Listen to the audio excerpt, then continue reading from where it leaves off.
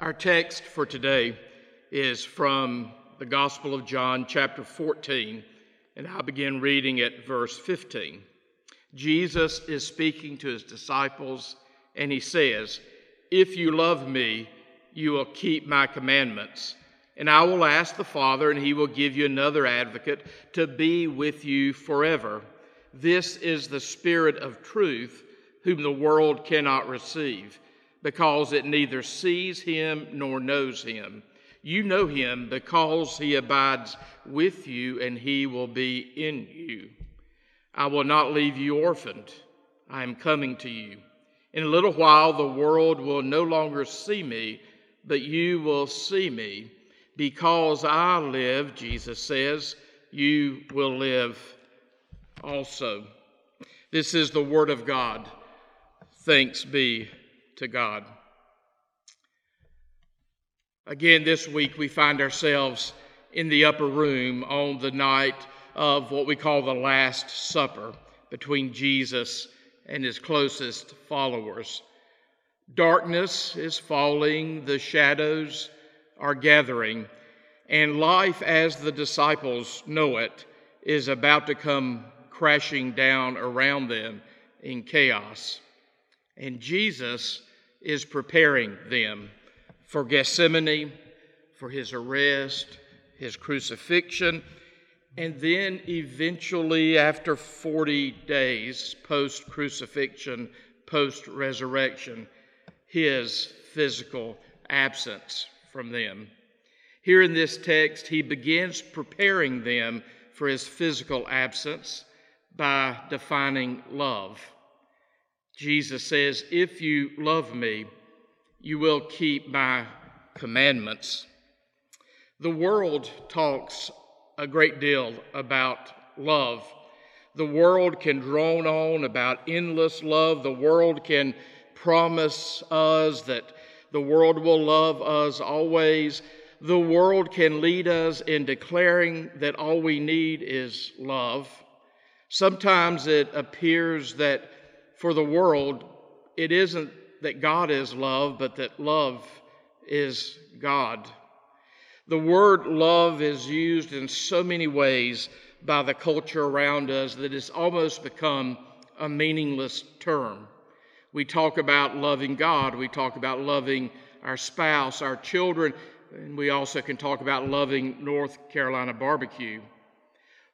But when we in the Christian community talk about love, we're talking about something that is very different from what the world is talking about when the world uses the word love. Usually when the world uses the word love, the world is referring to a sentiment or an emotion. It's referring to a feeling. It's referring to a strong preference for something or somebody. But we in the Christian community use the word love very differently. In the Christian community, love is never just a sentiment or an emotion. Love is always something that we do. And that's why Jesus says here at the beginning of this text, "If you love me, you will do something. You'll keep my commandments." For us, love is not primarily about feeling, but it is primarily about doing. We show love to Jesus by keeping Jesus' commandments. We show love to others by keeping Jesus' commandments. We know that in order to love, we have to love as Jesus defines love. We've got to love the way Jesus loves. That means that we love by showing kindness, showing mercy, showing compassion, showing generosity to the people around us. It means that we never love simply to see what we can get in return, but we love simply because that person is a human being, that person is a child of God, created in the image of God. That person is a person for whom Jesus Christ died. So for love, in our way of thinking of love, it's always something that we choose to do. It's not something that we simply feel. If Jesus had only said this, "If you love me, you will keep my commandments," that could lead us to despair, because that is a hard saying in a lot of ways. Sometimes it's so hard to live and love the way Jesus lives and loves. But Jesus doesn't stop with just this imperative, this command. He goes on, and I'm so grateful, to talk about what the text refers to as the parakletos, the paraclete. Not parakeet, but paraclete. The parakeet is a beautiful bird, but the paraclete here in John's Gospel is the Holy Spirit. And the word paraclete is used here. Let me begin reading again at verse 16, where Jesus says, "And I will ask the Father, and he will give you another paraclete." You see, Jesus was the original paraclete, but as Jesus is preparing his followers for his eventual physical absence, he's saying, "I will ask the Father, and the Father will give you another paraclete to be with you forever. This is the Spirit of truth, whom the world cannot receive, because it neither sees him nor knows him. You know him because he abides with you, and he will be in you." The paraclete, translated here as advocate, is the Holy Spirit. And the word paraclete in the New Testament is another one of those Greek words that's very difficult to define or to translate into simply one word. That's why if you look at our Bibles, sometimes this word is translated advocate, as it is here in the Bible in front of me. And certainly the Holy Spirit is our advocate. The Holy Spirit will be for us when all the world is against us. Sometimes the word paraclete is translated counselor, and that certainly is true of the Holy Spirit. The Holy Spirit will show us the way, because as Jesus says here, the Holy Spirit is the Spirit of truth, and the Holy Spirit can help us find our way out of confusion. Sometimes, such as in the King James Version, the paraclete is translated as comforter, and surely the Holy Spirit brings great comfort into our lives. The Holy Spirit brings peace, and the Holy Spirit brings strength into our lives. The word comfort has changed over the centuries. The word comfort means come with, fortis, bravery. And the Holy Spirit can bring us courage, can bring us bravery, can bring us the strength to stand when all of life is trying to tear us down. The word paraclete, parakletos in the Greek, literally means simply one who comes alongside. And that's why it really can't be translated with only one word, even though the word may be wonderful, such as advocate, counselor, comforter. That's why some translations of the Bible chooses just simply to translate the word paraclete as helper. And I like the word helper for paraclete, because that's such a generic term that can remind us that the Holy Spirit can be for us whoever we need the Holy Spirit to be for us at any moment in our life. When John Wesley, the founder of the Methodist Revival, was dying there in his bedroom at City Road, he gathered the closest followers around him that were still with him in those moments. And among his last words to his followers were these: "Best of all, God is with us." Through the power and the presence of the Holy Spirit, God is always with us. And that's why Jesus here is preparing his disciples for his eventual physical absence. After the resurrection, after 40 days of teaching them about the kingdom of God, he will ascend back to the Father. But he returns to us through the power of the Holy Spirit. The Holy Spirit, the paraclete, the one who comes alongside, is simply the Spirit of the living Christ that's now available to us. Best of all, as John Wesley said, God is with us. We all know that God is with us. God never leaves us. God will never forsake us. And hopefully in these trying days of COVID-19, we are reminding ourselves consistently and continually that God is always with us. And if God be for us, who can be against us? We know that. Emotionally, we know that. Cognitively, we know that. But sometimes we need to pray for God's manifest presence in our lives. We know that God is always with us. God never leaves us. But sometimes we just need a powerful, new, fresh taste of the presence of the Holy Spirit in our life. People that know me know that I love to take pilgrims to the Holy Land, to study Scripture there in the spots where Scripture happened. One of my favorite spots in the Holy Land is the Sea of Galilee. I've taken perhaps 600 people over the years to Israel on pilgrimage. On my last trip, just a couple months ago, we were worshiping there on the Sea of Galilee.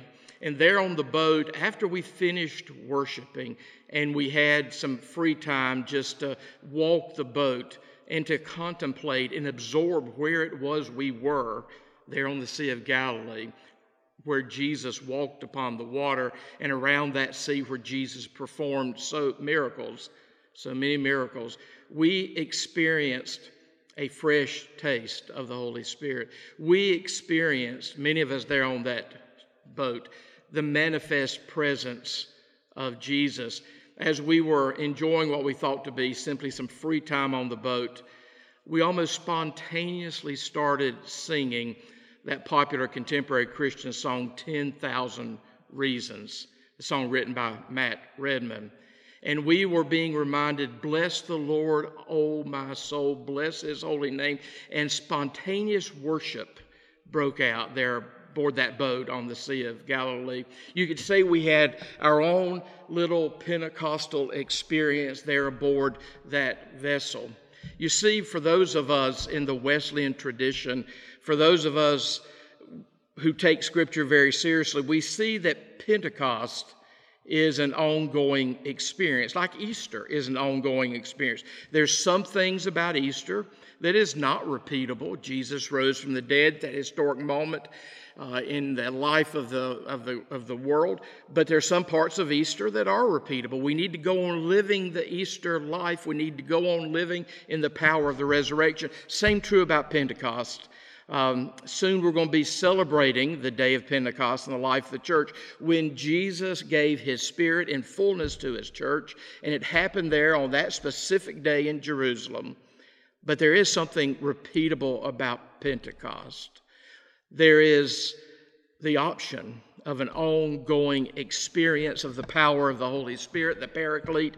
There is the option of multiple experiences of God's manifest presence in our lives. I hope that we are always aware that God is already and always with us through the power of the Holy Spirit that's with us and within us. But I hope that we also, throughout our lives, enjoy the sweetness of those moments when the Spirit manifests himself in our lives in powerful ways. So I hope that you know that this Paraclete is with you, and I hope that you experience the power of the Paraclete, the Holy Spirit, throughout your Christian walk. I don't know what you are facing today, but if you know Jesus Christ, if you've invited Jesus to rule and reign in your life as Lord, then you need to understand that you have all the resources necessary for facing whatever it is you're facing in life. Notice here Jesus goes on in the text, verse 18, to say in such a tender way to his followers, I will not leave you orphaned. I am coming to you. You have all the spiritual resources at your disposal for living through whatever it is that life causes you to endure. I was 40 years old when my mother passed away. And I remember after she died, I left her bed and I went back to the bedroom there in my family home in which I was raised.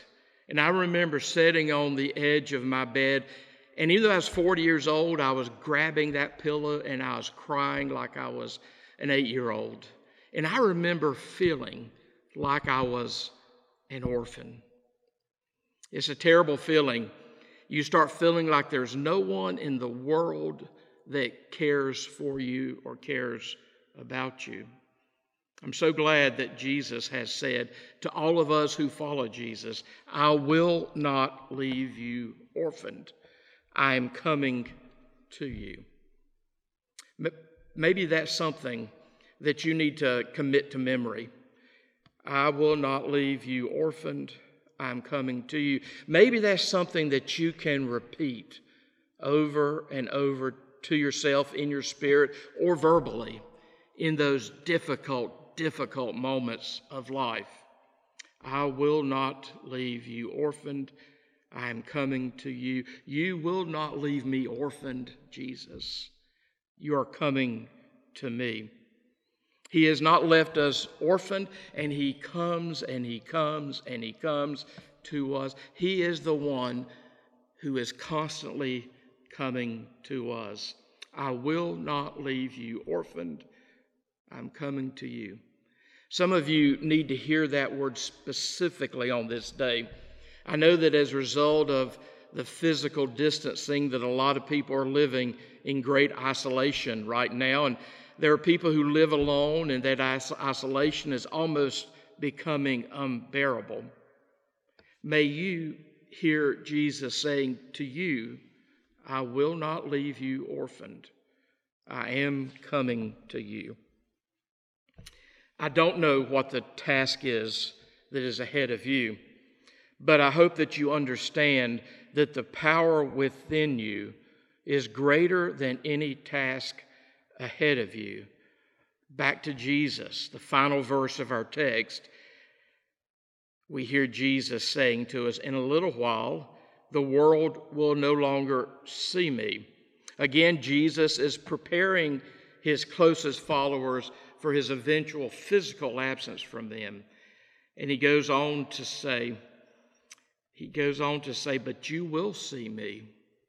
Even in those days when the world no longer sees me, you will see me. And then he concludes this text with that grand promise, because I live, you will live also. We have the option to experience the power of the resurrection life in us here and now. We have the option of experiencing the power of the Paraclete, Jesus' Spirit, still residing with us, still residing in us. My friend, I hope that you have a relationship to the church. The church is the body of Christ, and the church is just a group of beggars telling other beggars where they found bread. So I hope that you have a relationship to the church. We need each other. But especially today, my prayer for you is that you not only have a relationship to the church, but that you have a relationship with Christ. You have a relationship with the living Christ through the power of the Holy Spirit, the Paraclete, the one who comes alongside to make sure that we never feel orphaned, to make sure that we are empowered for the living of these days. I hope that you know his presence. I hope that you're always mindful of his presence. I hope that peppered throughout your life are experiences of his manifest presence. May I pray with you. God, for the gift of this day and for the gift of this time that we share together, we give you great thanks. We pray, God, that you will so fill us with your Holy Spirit, immerse us in your Spirit, that we will know beyond a shadow of a doubt that best of all, you are with us. In the powerful name of Jesus Christ, we pray. Amen.